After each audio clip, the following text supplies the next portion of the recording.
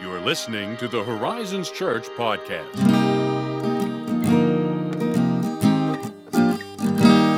Welcome back, everybody, to another exciting edition of the Horizons Church podcast. Joining me once again, almost a full year after his debut on the podcast, is our friend Dr. Bill Barker, who is with us by phone today. Bill, thank you for joining us again. Thank you so much, Josiah. It's good to be back with you all, of course. As you know, I always enjoy being in contact with you and your family and Horizons, and so it's always a great pleasure and a great honor. So thank you all. Yes, it's our pleasure. Our pleasure is all ours. So today we wanted to pick your brain. You may not say that by the end of the podcast.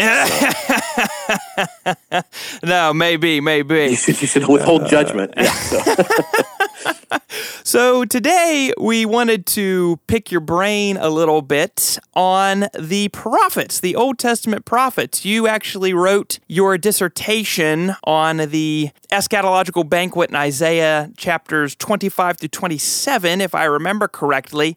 Before we get into a discussion specifically on that topic and those chapters, I thought it would be helpful if maybe we just kind of got a primer from you on the Old Testament prophets, because I think that's a section of the Bible that maybe is a little misunderstood by the average person. When we hear prophets, I think one of the go-to thoughts is, we're talking about prophecy, the future, we're dealing with foretelling and all those sorts of things, which of course the prophets do deal with a bit, but that's not their primary concern, I think, as you go through and read them. So why don't you give our listeners just a little primer here on who the prophets were and what they were really all about? Yeah, thanks. I appreciate that. And even before we jump in that, just to say, all Christians, I think, should love biblical prophecy in the books of the prophets. If you think about the Old Testament and you break it down chapter by chapter and the New Testament chapter by chapter, then the Old Testament is roughly 80% of God's word to us. So that's substantial. And then within that,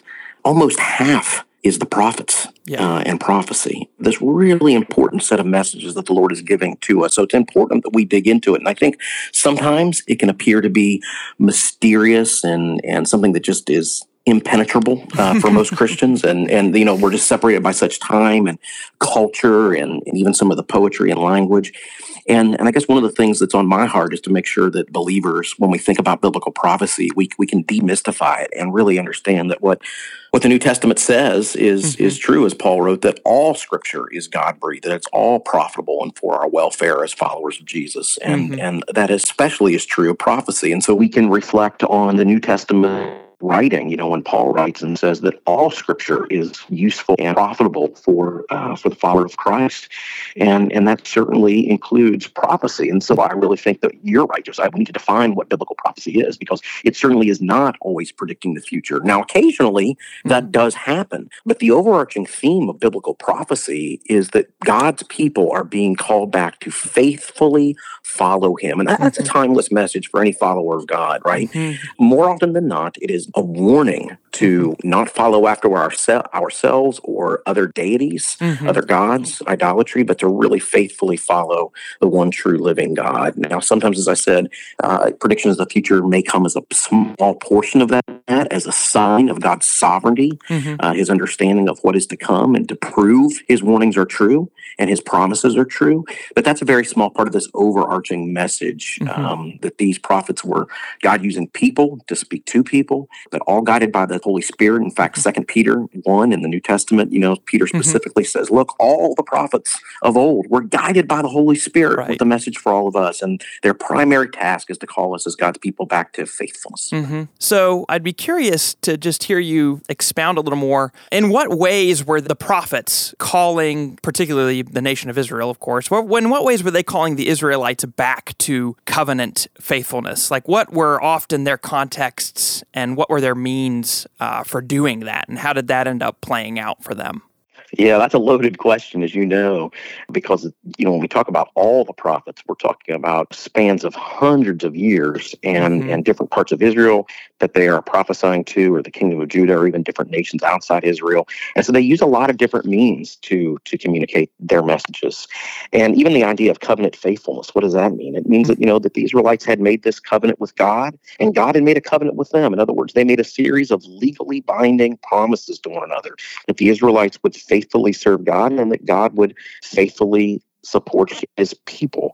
And as part of that, in different times and places, because of God's deep love for his people, God's deep love for humanity, he sends prophets when they start to get off track. It's like a GPS, autopilot correction, right? Like he's sending a message, or if you're ever on GPS and, you hear that voice say rerouting, or, something like that, this is God's attempt to send a message to say, you need to reroute. You're off on the wrong course. And so he sends the prophets back. Now, if you wanted, we could just very quickly run through some of those prophets and their specific messages in context. I don't know, would that be of value, you think? Oh, yeah, I think that would be a huge help. And if you would deign and have the time to do it, we'd love it.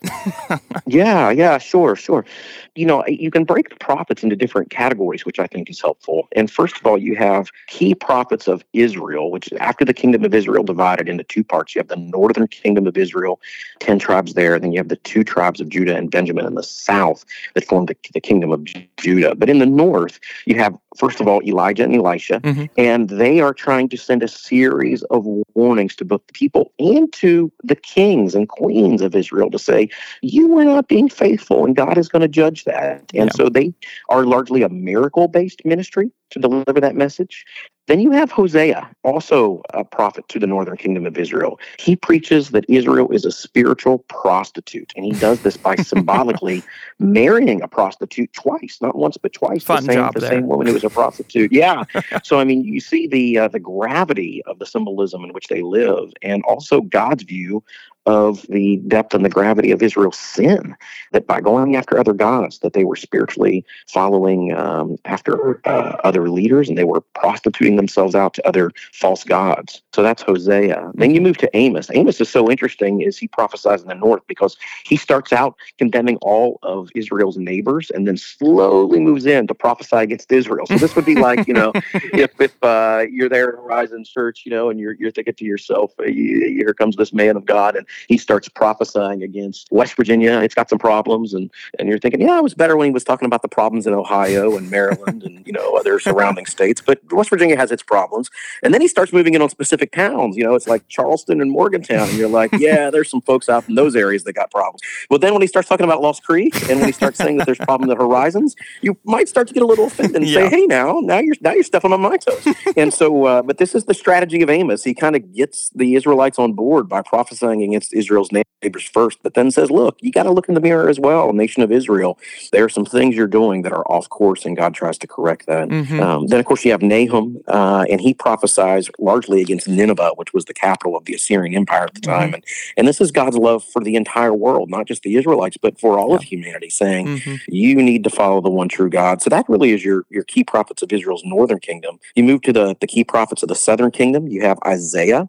He prophesied against trusting in human kings, against trusting in foreign nations, against trusting in false gods, pretty much any place of trust other than the one true God and the coming Messiah. And he has more to say about the Messiah than any other book of the Old Testament. And in fact, that's why it seems that the New Testament and Jesus himself both quote the book of Isaiah more than any other prophet of the Old Testament. Yeah, and so was it you that told me once that there were church fathers who called Isaiah possibly the fifth gospel? Was that right? That's right. There are only two things that have ever been referred to as the fifth gospel by the early church fathers. One was the land of Israel. The land of Israel itself declares the glory of God and declares the nature of who Jesus is and what he is about as the Messiah. And the second thing they called the fifth gospel was the book of Isaiah, because it is just so powerful about telling us about who this paradoxical coming king and suffering servant was and what he was all about. So that's your book of Isaiah, rich in its portraits of the Messiah. Then also in the southern kingdom, you have Micah. He prophesied that sin would be punished, but ultimately God would restore his people. He also has this very specific prophecy about how the Messiah will be born in Bethlehem, which is just stunning in the specificity, clear back in the 8th century BC. So lovely foreshadowing of Jesus there. And then the third one is Habakkuk. Habakkuk, of course, he questions and complains about, if you will, the series of unfortunate events that he sees going on in Israel. He's like, God, what gives here? And God says, look, you've got to trust me even when you don't see what I'm doing. You still have to trust that I've got it under control. And really, this is where we get this idea of the just shall live by faith. That comes from Habakkuk. That God says you got to have faith even when you don't understand it, and understand that God ultimately knows what he's doing and will bring about the right things. Then you have Zephaniah, the very popular Zephaniah, often actually overlooked. And he prophesies that Israel will be comprehensively destroyed, but it will again be followed by God's good plan for restoration. And what you see there is God's deep love for both truth and love. That truth must be delivered and its consequences of judgment are real by the nature of God's goodness. He must bring judgment. And yet, at the same time, God is so loving and so gracious. It's like, if you will, in the musical Les Mis. I don't know if you know anyone who knows. Oh, yes, I love that. For the book. Yeah, there's this great book, this great musical, Les Mis, and it's got these two great characters, and one of them personifies grace, and the other one personifies law. And of course, ultimately, the law condemns itself in light of grace. And really, what you have in Zephaniah is this idea that God has to enforce the law, but in order to bring about the restoration, he ultimately will take the punishment of the law upon himself, again, looking forward to Jesus. So you have that there in Zephaniah. Then you have Joel, who prophesied concerning the day of the Lord, that there's this day of the Lord coming when the Lord comes to earth in judgment, as well as an outpouring of his good spirit, and that both beautiful things will happen for those who are following him, as well as judgment for those who have turned their back on God. Then you have Jeremiah. Of course, Jeremiah, as you'll know, Josiah, he used symbolic actions to prophesy Israel's disobedience. He's the one that's called the weeping prophet. He's always crying in public. And that really, I think, shows the heart of God too, right? So God is not just distant when he brings judgment, but God mourns for us when we get off route and knows that we need to be rerouted. And he has Jeremiah do all sorts. Jeremiah and Ezekiel both. Of course, Ezekiel's later, we'll get to him. But with Jeremiah, he very much is trying to use symbolic actions and even seemingly crazy things in the public eye to bring the Israelites back to faithfulness. And then Obadiah, he prophesies primarily against this neighbor of Israel called Edom, and says, look, Israel, you've got enemies, but don't worry about it. God is going to bring a restoration. And so that's a very quick recap of the key prophets of the northern kingdom of Israel, the southern kingdom of Judah. That then takes you into key prophets of the exile, prophets who literally, once the people of God have gone into exile, are still calling out and say, you're really off course now. You're so off course that God has had to use his judgment to take you into a foreign land. So wake up now. See what's happening here and return to God. And for that, he uses Ezekiel, continuing Jeremiah's ministry of using symbolic actions, of using allegories, of preaching about his visions, and also promising that for the first time we hear about a new world that's one day coming, a new Jerusalem, this new heavens and new earth. And then you also get Daniel, of course, in the exile, who has many visions and speaks of the last days. And who, interestingly, by the way, Daniel is also mentioned in Babylonian court records as a man named Daniel. And that often goes overlooked in Christian and even scholarly circles, that Daniel was mentioned by name in the Babylonian court records, which, of course, is confirmation of his historicity. But he also looks forward to the coming of the Messiah.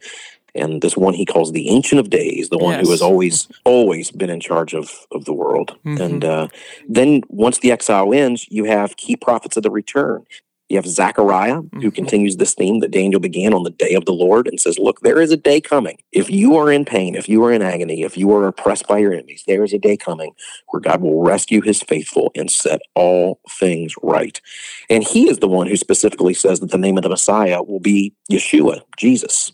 So again, phenomenal that here, clear back between 520, 518 BC, so over 500 years before Jesus comes, Zechariah says, oh, by the way, remember, the Messiah's name is going to be a form of Joshua, the abbreviated form of Joshua, Yeshua, which is just remarkable. Then you have Haggai, and Haggai is saying, look, Remember that Zerubbabel is this new leader God has appointed. He's going to help you rebuild the temple so we can worship God again. That's the thrust of his message. We've got to worship God as a community if we're going to stay faithful, which is a great message for Christians today if they're out there saying, oh, I can just follow God. I don't need the local church, right? Yes. That guy's saying, no, if you want to be faithful, you got to follow the leadership God's provided, and you have to come together as God people to worship together. And then you have Malachi, and he's basically saying, look, now that you're returned from the exile, don't mess it up again and go back to doing all these unfaithful things with other gods and goddesses you were doing before. Don't slip into immorality. Don't slip into a lack of generosity, but give to God what belongs to God and follow him faithfully. And that really is a very quick run through all the prophets. Hopefully I didn't cure anyone's insomnia on your podcast, but that really takes you through all of the key prophets of ancient Israel from roughly 930 BC clear up through the last Messiah in about 430 BC. So that's a quick 600-year run through Israel's prophets. Yes, and one that, folks like me paid however many thousands of dollars in the university to go, and you're all getting a free Bible education right here, folks. Yeah, well, like I said, hopefully they can hear the applicability in this, because that's really my heart, is to say these prophets are so relevant for where we live now. Yeah, and I think that's maybe the final bit I thought maybe we could discuss here is for lack of a better term, I guess the relevance and the applicability of the prophets, because I think once you see what you've laid out for us, the prophets become less daunting and frightening and mysterious, and though there are certainly mysterious aspects to them, a lot of what they have to say, I feel like, is just as almost applicable, perhaps even as some of Paul's letters. What might you have to say about that? Just their calls to return to faithfulness and all that. Absolutely, Josiah. 100% right. Absolutely.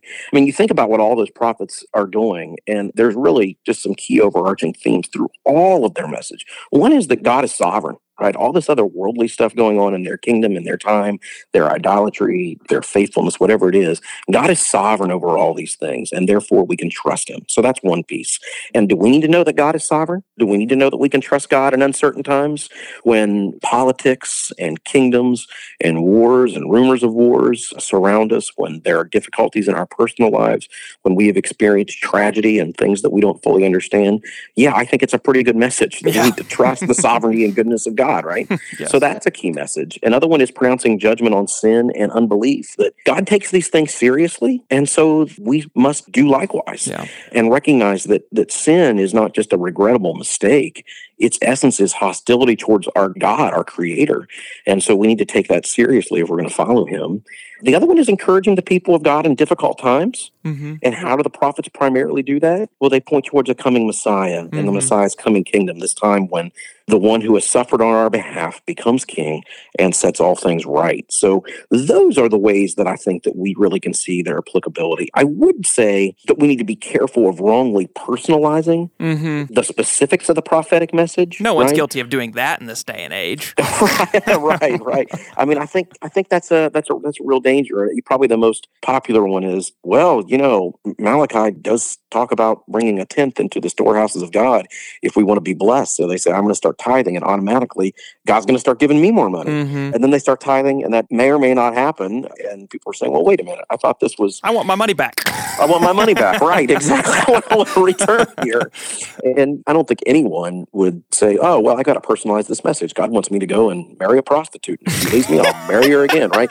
So no one's personalizing this message of Hosea the way that they are the personalizing, the message of Malachi. So that's a very clear disjunction there that we have to be aware of and say, look, we can't overly personalize it. So how do we personalize it?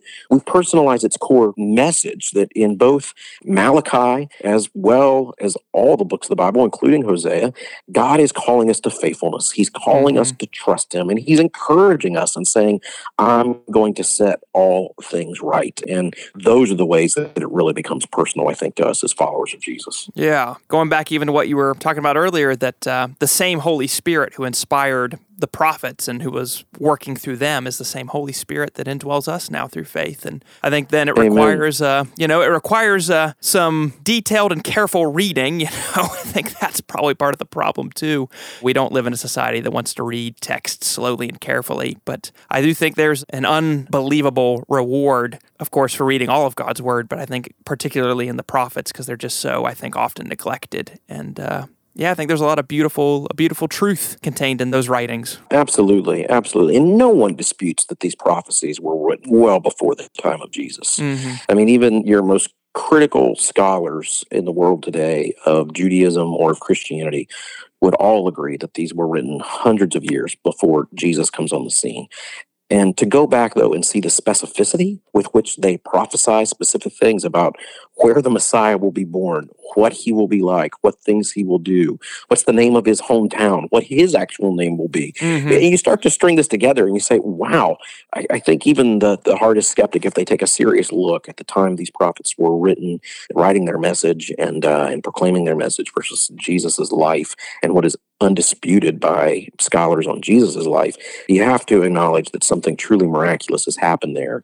And so for the believer as well as the unbeliever, these prophets are phenomenally important. Yes, absolutely. Well, that was an awesome conversation we just had with Dr. Bill Barker, and it was so awesome, we kept it going, and we've got a second installment of this episode coming to you next week. So, in the meantime, as always, if you have questions, comments, want to discuss anything with us, feel free to shoot an email to podcast@horizonschurch.net or interact with us on social media. As always, thank you for listening, and we'll see you next week for part 2.